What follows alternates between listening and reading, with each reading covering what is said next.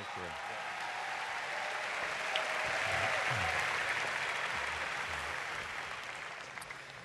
Hey, good morning. I'm excited for a chance to share God's Word with you, but before I do, I want you all to have a chance to meet one of the absolute most wonderful young women on our campus, our daughter, Abby. Honey, why don't you just stand?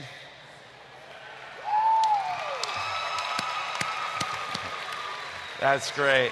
And we love coming to Liberty. We're excited to be here on Parents' Weekend, and I don't want to waste any more time. So if you have a Bible, why don't you turn to Acts chapter 12. I'm going to spend the next half hour going through Acts chapter 12 with you. And I think a lot of people are asking the question these days, why should I be a Christian? Why should I be a Christian, really? I mean, at the end of the day, what's really there for me? Why should I be a Christian? Well, of course, there's the obvious matter of heaven and hell, which is not to be minimized, not in any way. Some people are heading out into eternity a lot sooner than they thought they would. But I'd like to talk to you about a different benefit. One of the greatest benefits of knowing and loving the Lord is this truth. When you've forgotten about me and me being here today, I hope you'll remember this truth, that God is in control. You know that Romans chapter 8, verse 28 says that God is in control. In fact, the Bible says that God is working all things together for the good of those who love God and are committed or called to His purposes. Do you love God? Are you committed to God's purposes for your life? Let me ask you that again. Do you love God? Are you committed to God's purposes for your life? One of the great promises in the Old Testament is that God loves you so much that He has a plan for your life. And no matter what happens to you, no matter what burden you brought into chapel today, no matter what you're heavy-hearted about, no matter how you've failed or what you've done or where you've been, if you love God, and if you're committed to God's purposes for your life, God is working everything for your good. That is an awesome assertion. The theological term is the sovereignty of God. But I think a lot of people understand the concept. They don't really understand how it works in life. So I'd like to go into this passage, Acts chapter 12. I'd like to go through it a verse at a time. And I'd like to answer this question. What does it really look like in my life for God to be in control? Acts chapter 12, verse 1 begins like this. It says, about that time Herod was the king, not the one that was putting the little babies to death. Not that one, but probably his grandson, not a great family. Actually, Herod isn't even a name. Herod is a title. If you ever get to be king, you can call yourself Herod. About that time, Herod the king laid violent hands on some who belonged to the church. People often approach me as a pastor and say, man, I wish we could get back to the book of Acts. I wish we could have our church could be like the book of Acts. I always want to say, well, have you even read the book of Acts? Because it was not easy those days. Here they're grabbing people and throwing them in prison for being Christians. Verse 2 says, so much so was Herod out of control that he killed James, the brother of John. This is James, Peter, James, and John. This is one of the top 3 disciples. And he didn't give them some sleeping pills or something. He flat out lifted a sword up and cut his head off. Okay? So a pretty difficult time to be in the church. Here's the first thing I want you to know about God being in control.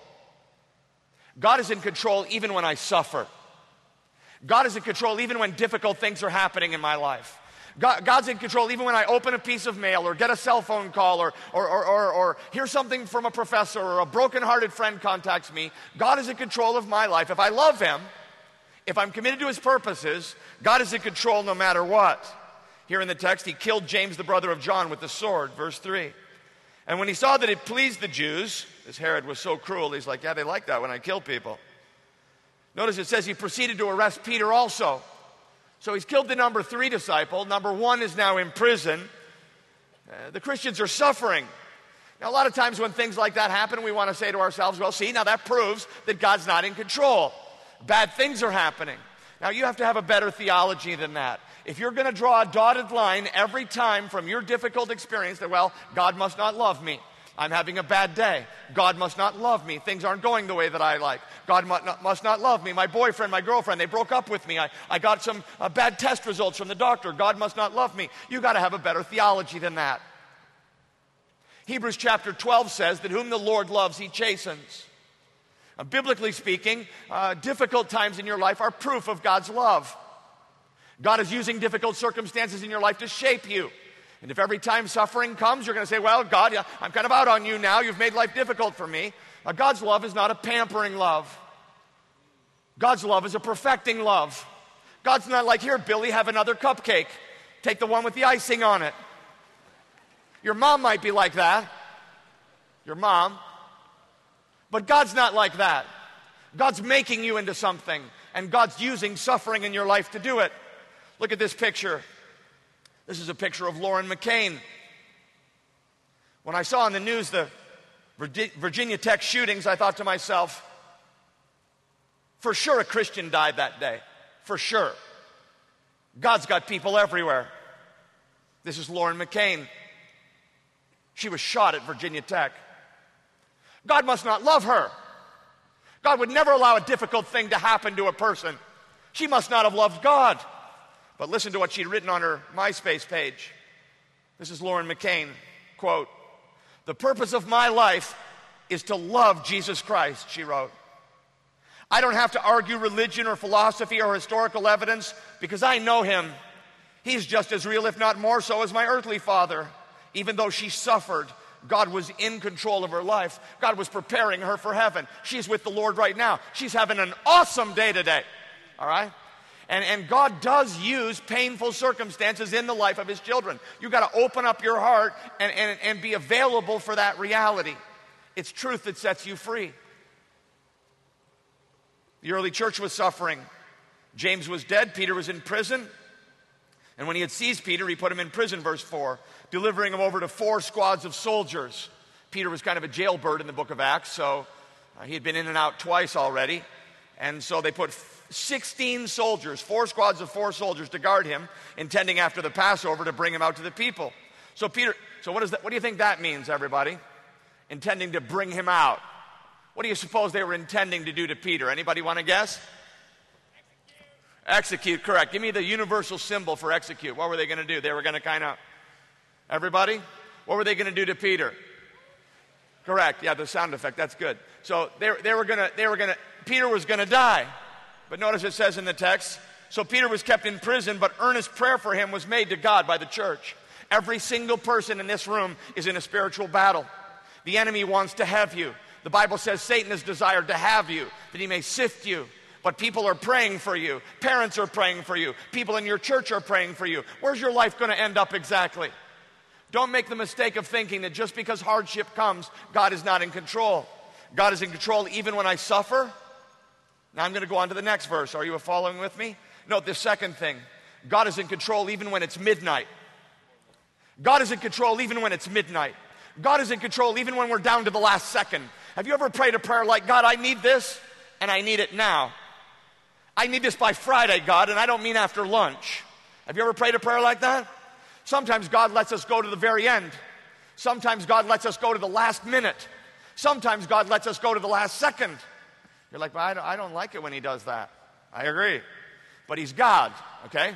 He gets to do what he wants. And sometimes God brings us to the place where we know we need him so desperately. Somebody came into chapel this morning, I don't know who it is, but you're feeling very desperate. You're feeling at the end, you feel like maybe you don't have anyone. You're feeling kind of alone right now. You're quite concerned about your future and some difficult decisions you have to make. But you need to hear the word this morning that God is in control even when it's midnight. Verse 6 says, now when Herod was about to bring him out. Now what did we already decide Herod was going to do when he brought him out, Peter? Tell me again, give me that symbol. What was it? No, with the sound effect. Everybody all together, go. Correct. Now when Herod was about to bring him out on that very night, so this isn't the week of Peter's death, this isn't the day of Peter's death, this isn't the hour of Peter's death, he has minutes or seconds. That's how long he has to live. Notice back to God's word, when Herod was about to bring him out on that very night, what does it say in the Bible? You could see it on the screen. What was Peter doing? Acts chapter 12, verse 6. When Herod was about to bring him out, Peter was, lift up your voice, what was he doing? Don't you think that's awesome? Don't you think that's awesome? Tell me again, what was Peter doing? What was he doing? He was sleeping. That's awesome. He wasn't worried. He wasn't like, what's going to happen? He's like, I don't know what's going to happen. Today I could die, you know. I might be going to heaven tonight. And James is already dead, and I could be going too. So, man, the last thing I want is when I get to heaven to be overtired. So I'm going to just catch some sleep here so that when I get to heaven, I'm going to be so fired up to get the tour and everything. And you all know what it's like when you stay up too late and you're not very good the next day. Do y'all know what that's like? So Peter was like, I'm going to get some sleep. You say, how could he possibly sleep? He was about to die. Well, he knew something that we desperately need to know. He knew that God was in control of his life.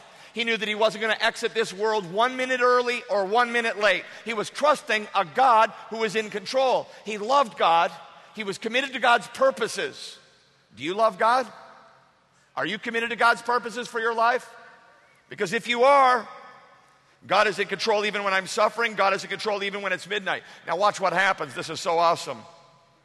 So Peter's sleeping between two soldiers bound with two chains, sentries at the door, guarding the prison. Verse 7 says, you can see it on the screen, and behold, an angel of the Lord stood next to him, and a light shone in the cell. So here's this angel shows up. He strikes Peter on the side, and he wakes him up. Now apparently from this text you can learn that angels are very kind. Because the angel, my parents never woke me up like that. My dad was like, get up. But the angel's like, get up quickly. And notice it says, and the chains fell off his hands. That's a miracle. And then the angel says to him, dress yourself and put on your sandals. Isn't that sweet? Angels are so kind. Dress yourself and put on your sandals. And he did so. And he said to him, wrap your cloak around you. We don't want you to catch your death. Wrap your cloak around you and follow me. And he went out and followed him. Now, how many people here are morning people? Put up your hand if you're a morning person. All right? Cool, cool. How many people here are totally a night person? Right. Yeah. I did not see that coming. All right, so, but if you're not a morning person, you don't wake up very good in the morning, right? If you're a night person, and I think Peter was a night person because he's so confused. So he's following this angel getting out of prison, and he went out and followed him, but he did not know that what was being done by the angel was real, but he thought he was seeing a vision. He's like, I shouldn't have stayed up so late last night. When they passed the first and the second guard, they came to the iron gate leading into the city. It opened for them of its own accord. And they went out and went along one street, and immediately the angel of the Lord left him. When Peter came to himself, he said, now I am sure that the Lord has sent his angel and rescued me from the hand of Herod and from all that the Jewish people were expecting. Hey, get this. That answer came at the last minute. God's sovereignty, God's control was demonstrated in the last second. I want you to hear this. Even if things don't look that great right now, even if you're heavy-hearted and burdened about some things that are coming, even if you're deeply concerned about your future, you need to know that God is in control even when I'm suffering. God is in control even when it's midnight. You say, James, I got to tell you, I struggle to believe that sometimes. All right, well, here's the third thing. This is such good news. God is in control even when my faith is weak. How about that? Anybody here ever struggle with their faith? Let's have honesty and convocation today. Put up your hand high and hold it up. Let other people see. Sometimes I struggle with my faith. That's good to be honest. Sometimes I struggle to believe. All right? Check this out. Starting now, we're going through Acts 12. We're seeing how God is in control, what it really looks like. Acts 12:12. Here's the third thing. God is in control even when my faith is weak. Verse 12 says, when he realized this, that he was awake and out of prison, he went to the house of Mary, the mother of John, whose other name was Mark, where many were gathered together and were praying. So they were praying. What do you suppose they were praying for? Anybody? Yeah, they're correct. They were praying for Peter. They wanted Peter to get out of prison, so they were in this little prayer meeting. You ever been in a prayer meeting where all the Christians are praying? And they're like, get him out of prison, Lord, get him out of prison. Oh, God. You know, there's always that one guy who prays louder than everybody else. He's like, oh, God, get him out of prison. You know, and everyone's like, I'm supposed to be praying, but I have to look at what a person like that actually looks like, who prays like that. And maybe that's your roommate. Okay, so they're all fired up in this prayer meeting. When he realized this, he went to the house of Mary, the mother of John, whose other name was Mark, and they were gathered together and they were praying. And when he knocked at the door of the gateway, hey, so what's it like? I've never been in prison, but what's it like? Some of you probably could tell me. What's it like when you get out of prison? What's it like? Any of y'all ever been in prison? No, I'm sure not. What's it like when you get out of prison? I'm thinking you don't want to spend a lot of time standing in the street, right? So Peter's like, knock, knock, knock, knock, knock, like, come on, let me. And then, you know, when you're like an ex-con, and you hear the dogs barking and the lights are coming on and everybody's a little stressed out about all of it. And so Peter's like at the gate, open, open, open, open. But inside the people are praying. And verse 13, and when he knocked at the door of the gateway, a servant girl named Rhoda came to answer. This girl is incredible. We don't know, the word girl there is like she was probably like 10 or 11 or something like that. Maybe you have a sister who's that old. She's like 11 or 12, so they're like, you answer it. So they're all like, get Peter out of prison, get Peter out of prison. And she goes like walking to the gate. Now, verse 14, one of the funniest verses in the whole New Testament. I'll just read it to you. So she goes to get Peter, verse 14. Recognizing Peter's voice, in her joy, she did not open the gate, but ran in and reported that Peter was standing at the gate. Is that great or what? And so Peter's out there, he wants in so bad, and she goes and tells the people. In fact, when I heard this reminded me of a song I heard years ago by Larnell Harris about this girl, Rhoda, because I think this is so embarrassing for her. When we get to heaven someday, are y'all going to heaven? I hope you know the Lord, that's the only way to get there. And when we get to heaven, okay, I'll see you there, and I'll be like, that is her right there. That's her. So anyway, Larnell Harris wrote this song about Rhoda from verse 14. Listen to this little clip.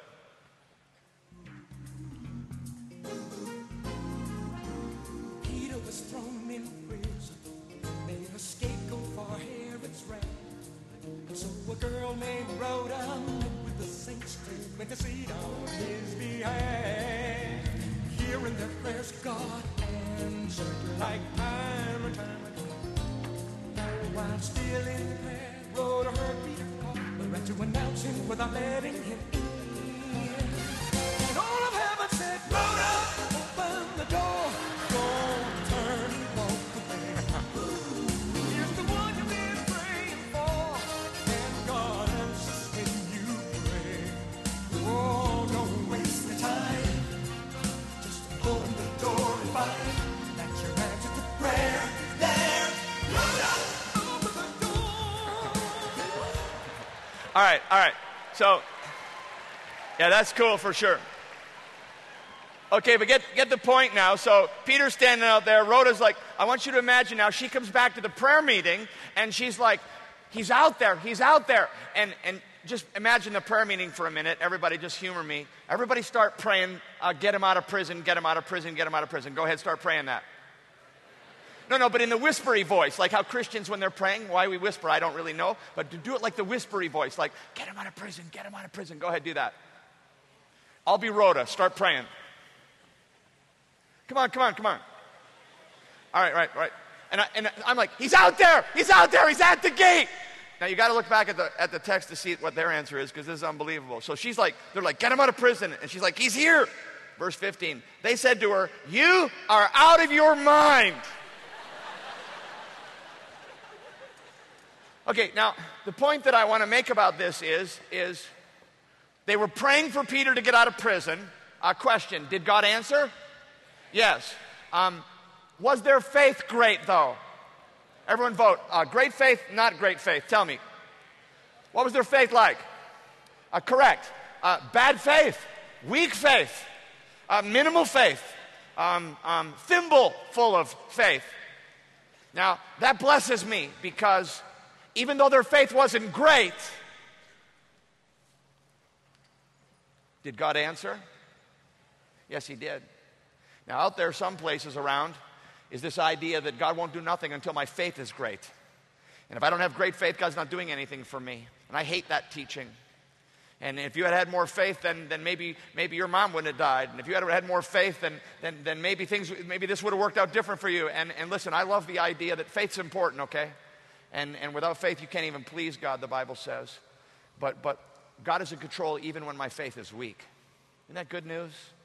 Even when I'm struggling, even when I'm not sure, but if I could just fire off some kind of a prayer, even a weak sort of half-hearted prayer, it would be great. And notice in the text, they're like, you're out of your mind, but she kept insisting that it was so, and they kept saying it's his angel, which I don't even get that, because I'm thinking to myself, well, even if it's an angel, I'm still going to the door to see, right?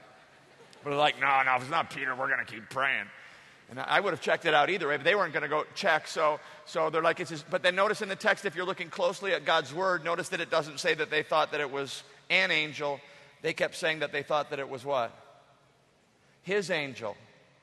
So what does that mean? They thought Peter was dead. Now I got to tell you the truth. I've been that person. I've been the person who was praying when I thought it's over.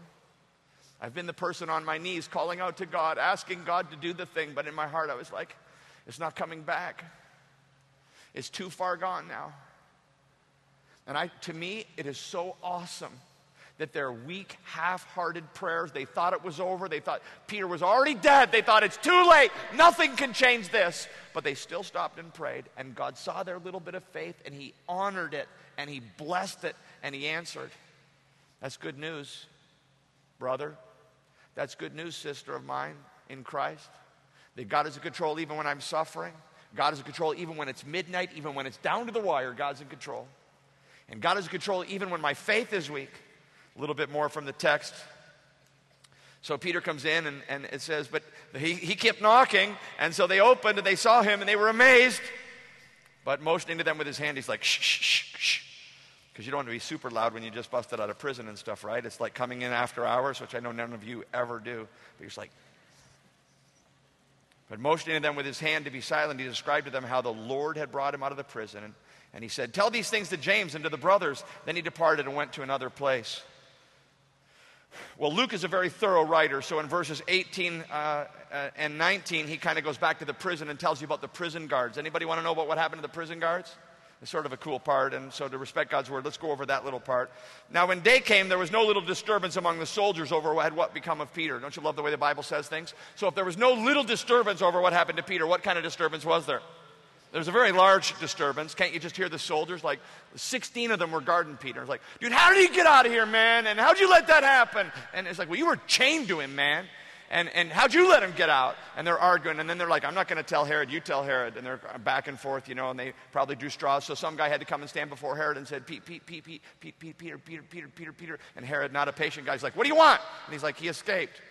And so Herod was such a complete and total control freak, notice in the text, that after he had searched for him, so he actually went down to the prison. And the prisons then were not great, okay? We're not talking about like with bowling alleys and stuff. The prisons back then were like rat-infested, sewage running down the hallway, and there's King Herod looking for Peter. Herod, what are the chances that they came and told you that he escaped without looking? No, I'm going to find out for myself. And so he goes down there and he examines the sentries in order that they should be put to death, which proves that Peter was going to die, because in New Testament times, if you let someone escape, you got what they were going to get. So he went down from Judea to Caesarea. He kind of went on vacation and spent some time there. Now here's the last part, starting in verse 20. I'm just going through a chapter in God's Word. God is in control even when I suffer. God is in control even when it's midnight. God is in control even when my faith is weak. Now here's the last thing. God is in control even when the wicked seem to prosper. Do you ever fear that? Do you ever read the newspaper and think to yourself, the wicked are prospering? Do you ever look at some of the polls and think to yourself, well, I'm hoping for the best, but I don't know what's going to happen exactly. And I don't imply that I know what should happen. I don't have any political party. That I belong to the party of Jesus Christ. That's my party. All right? Revelation chapter 1 says that our loyalties are to the Word of God and to the testimony of Jesus Christ. But sometimes I read the newspapers and I see what's going on in the world, and I think to myself, come on, God. Come on, God, they're winning. They're getting away with things. Come on, God, do something. Now, does anybody else ever feel like that? I mean, don't leave me up here all by myself. Does anyone ever feel like, come on, God, just do something? Does anyone feel like that? Because I'm just like, just one time, God, just show him how awesome you are. Just take him out. I feel like that sometimes. I do. Verse 20. So if you ever wonder about that, this is your part right here. Now Herod was angry. That was a pretty regular day. Now Herod was angry with the people of Tyre and Sidon, that's modern day Lebanon, and they came to him with one accord. That means they all kind of got on the same page, and so they come to him, and having persuaded, you see that, Blastus? Yeah, not a great name, Blastus. Any Blastuses here this morning? Right. I've dedicated a lot of little kids to the Lord at the front of our church. I've never held a little Blastus in my arms. But anyway, so there's this guy Blastus, and he's like the secretary to the king. They persuaded Blastus, the king's chamberlain. They asked for peace because their country depended upon the king's country for food. So they're like, there was an embargo. And they're like, we're starving over here. Can we get on your good side? Why don't you come down to where we live, or actually up to where we live, and we'll put on a big thing for you, and you can walk out on stage and act how important you are and everything, and we'll all clap and make you feel famous, and then you can take the embargo off. And the Herod was like, yeah, we'll do that. They made an appointment with this Blastus guy. Verse 21, on an appointed day, Herod put on his royal robes. This is actually a historical event. Josephus, the historian of the time, says this in regard to Herod. He describes his robes this way. This is a secular historical document. He says, on the second day of the spectacle, clad in a garment woven completely of silver, so that its texture was indeed wondrous, he entered the theater at daybreak. Now they're describing like his robe. The silver, illuminated by the touch of the first rays of the sun, was wondrously radiant, and by its glitter inspired fear and awe in those who gazed upon Herod. Wow. So y'all can be the people of Tyre and Sidon, and I'll be Herod. Okay? Ready? So y'all are going to be very impressed with me because you want the embargo taken off, and I'm a very evil, cruel person. I already killed James. I tried to kill Peter, but he got away. And so I'm going to come out now. Wait, I'm not ready. Wait.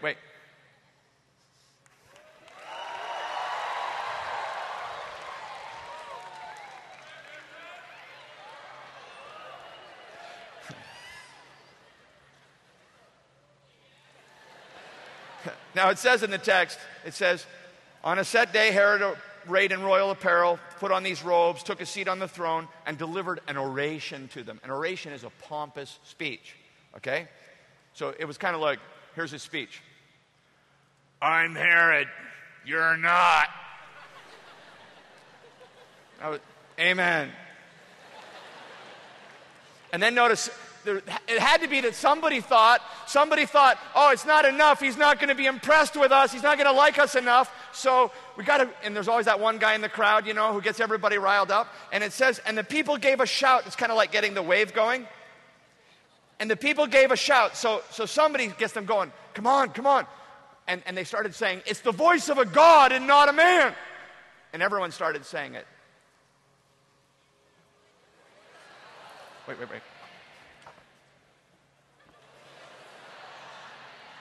And what Herod should have done was, he should have been like, no, I'm just a man like you, don't worship me. But instead he was like, bring it on. Now, have you ever been in that situation where someone's taking all the glory for themselves and someone's in it for themselves and they just think it's all about themselves, and you're just like, come on, God, don't let them get away with that. Come on, God, do something.